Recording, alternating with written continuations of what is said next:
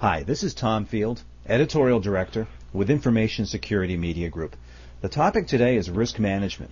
I'm privileged to be speaking with Joe Restoule, the President of RIMS, the Risk and Insurance Management Society. Joe, thanks so much for joining me today. Oh, you're welcome. I'm delighted to be here. Joe, tell us a little bit about yourself and your professional role as well as your affiliation with RIMS. Well, first of all, I am my title is Leader Risk Management, and I work with Nova Chemicals Corporation out of Calgary, Alberta, Canada. I've been a risk manager for about 20 years, all in the energy practice. I've been associated with RIMS, I would say about 18 years, primarily at the grassroots level here in Calgary, Alberta, as well as I was the former chair of the RIMS Canada Council before joining the RIMS Executive Council and then current Board of Directors in leadership roles, and then ascending to be the president of RIMS for 2009. Now, Joe, for people who aren't as familiar with RIMS as you and I, can you just tell a little bit about the organization and what it does? Sure. RIMS is a member company organization. We're a nonprofit. Our members are are corporations located in the United States, Canada, Mexico, and Japan. In all, we have approximately 10,500 member companies. RIMS, through its organization, we are headquartered in New York City. We have a staff of approximately 58 people, and we provide products and services for risk managers, from the neophyte to the very senior and seasoned risk manager. Very good. And as I understand it, you were founded more than 50 years ago. That is correct. And we currently focus our efforts in the area of professional development and networking, and providing various products, everything from ERM for dummies to cost of risk survey, etc. So, Joe, you have chosen a very interesting year to be president. Oh boy, I'm not sure if I chose or I'm the blessed one. What would you say are RIM's top agenda items this year? Well, my theme is taking action to challenge your risk IQ. So what I'm proposing is that risk managers get themselves out of their comfort zone, and by learning new skills or providing new tools or skill sets that will allow them to grow during these recessionary times. So given that theme, some of my specific objectives for RIMS in 2009 are to develop an international strategy and implementation plan. Most of our members are going global and have operations in foreign countries. So we're looking at how we could best support them in those countries in which they're active. We want to continue fostering the enterprise risk management practice and focus a little more strategically in that area. We also are going to continue to address the needs of our memberships. We have recently done a RIMS member satisfaction survey, and we are taking what we've learned from the feedback from our constituents and implementing that in our planning process for 2009-2010. Very good. Other objective that's close and dear to my heart is student involvement. Certainly want to take steps this year to cultivate the opportunities for the next generation of risk professionals. That's good. Last week, I was in New York City. We were working on our quality initiatives. This is about how we can improve the transaction process of insurance. So I was working with both RIM staff, our quality advisory committee, and industry. Just the last couple of things is that I want to continue to strengthen our industry partner relationships to facilitate information sharing and knowledge sharing.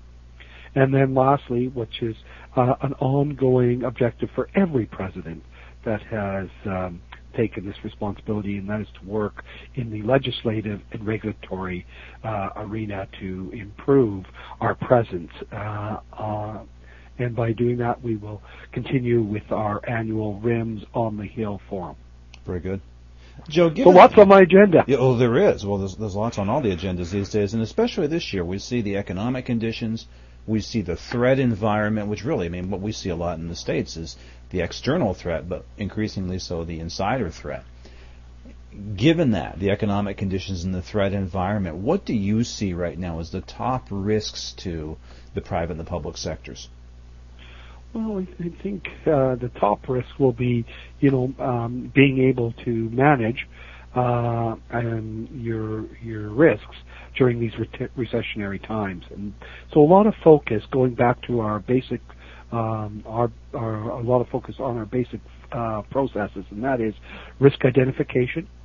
So continue to do the risk mapping within our corporations to develop the risk profile. Look for the uncertain. Look for the the risks that you probably felt would never ever appear. Don't slight those. So after you've done your risk mapping, go back, look at what the consequence of those risk scenarios might be. So, and then look for risk mitigation techniques. And then lastly, look at how these risks might be financed and how you as the risk manager may provide both insurance and non-insurance products that might be able to help the corporation finance these undesirable outcomes. Well, that's something I wanted to follow up with you on because, again, given economic conditions, as you know, you probably see it in your own company, resources are tight. Where should risk managers focus their available resources? Well, I think on the risk identification process. I think by working with the business leaders within their corporations to identify potential risks or threats that could impair the financial wherewithal of the corporation, I think that to me would be the number one focus. Now, Joe, we speak to security and risk management leaders across industry and in the public sector as well. Where can these folks turn to for guidance and best practices on some of these critical issues that we've talked about? Well, I think it's very well worth mentioning our annual conference and exhibition that will be held in Orlando this year. It will be, I believe that risk practitioners will be challenged when they attend this conference. At our conference, the risk community turns to us for access to current information, education, peer exchange, and advocacy. So it allows them to gather the necessary information and tools that will help them stabilize and secure their risk management programs, particularly within these times. For example, I'll just give you an idea. We have 15 enterprise risk management programs at our conference that are designed to assist the practitioner from just getting started to developing, models and loss scenario modeling to assist them in their endeavors, as well as we will be focusing on business continuity planning. So I think there's some really good information, and with respect to just the financial situation, we have some very specific programs that your audience and my fellow risk practitioners might be interested in, and I'll just name a few for your information. Please. One is called Navigating the Financial Tsunami. This particular course will lead attendees through recommendations to help their organizations to prepare for the economic recovery. The next one is 5 questions to ask before switching insurance companies. This will help. This program will help attendees examine the effectiveness of their insurance portfolios, given that what is happening with the insurance industry and in particular the solvency issues that some of them face. The next one is insurance coverage for some prime mortgage lawsuits. Now, this will help educate attendees on how to defend their organization against mortgage litigation. So I think that one would be interesting. The other one is directors and officers insurance during economic crisis. Now, this program is intended to show attendees how to stay ahead of the economic crisis. Now, Joe, do you find that these risk management issues tend to transcend specific vertical industries, so that someone coming in from outside financial services or from the public sector really can rise above sort of industrial concerns and speak to common issues? Yes, I do believe that. I believe that these do transcend, and I think that what I've told you, it applies to whether or not you're the risk manager of a financial institution, or an insurance company, or a utility, or manufacturing, or retail. Yes, I believe all of these issues remain constant. Now, you mentioned the outreach you have to schools looking to develop the next generation of risk managers. What advice would you offer to someone that's just beginning their career in risk management now? Oh, boy. It's a simple one, but what I would say to them is take advantage of every opportunity that you have to learn and grow every day.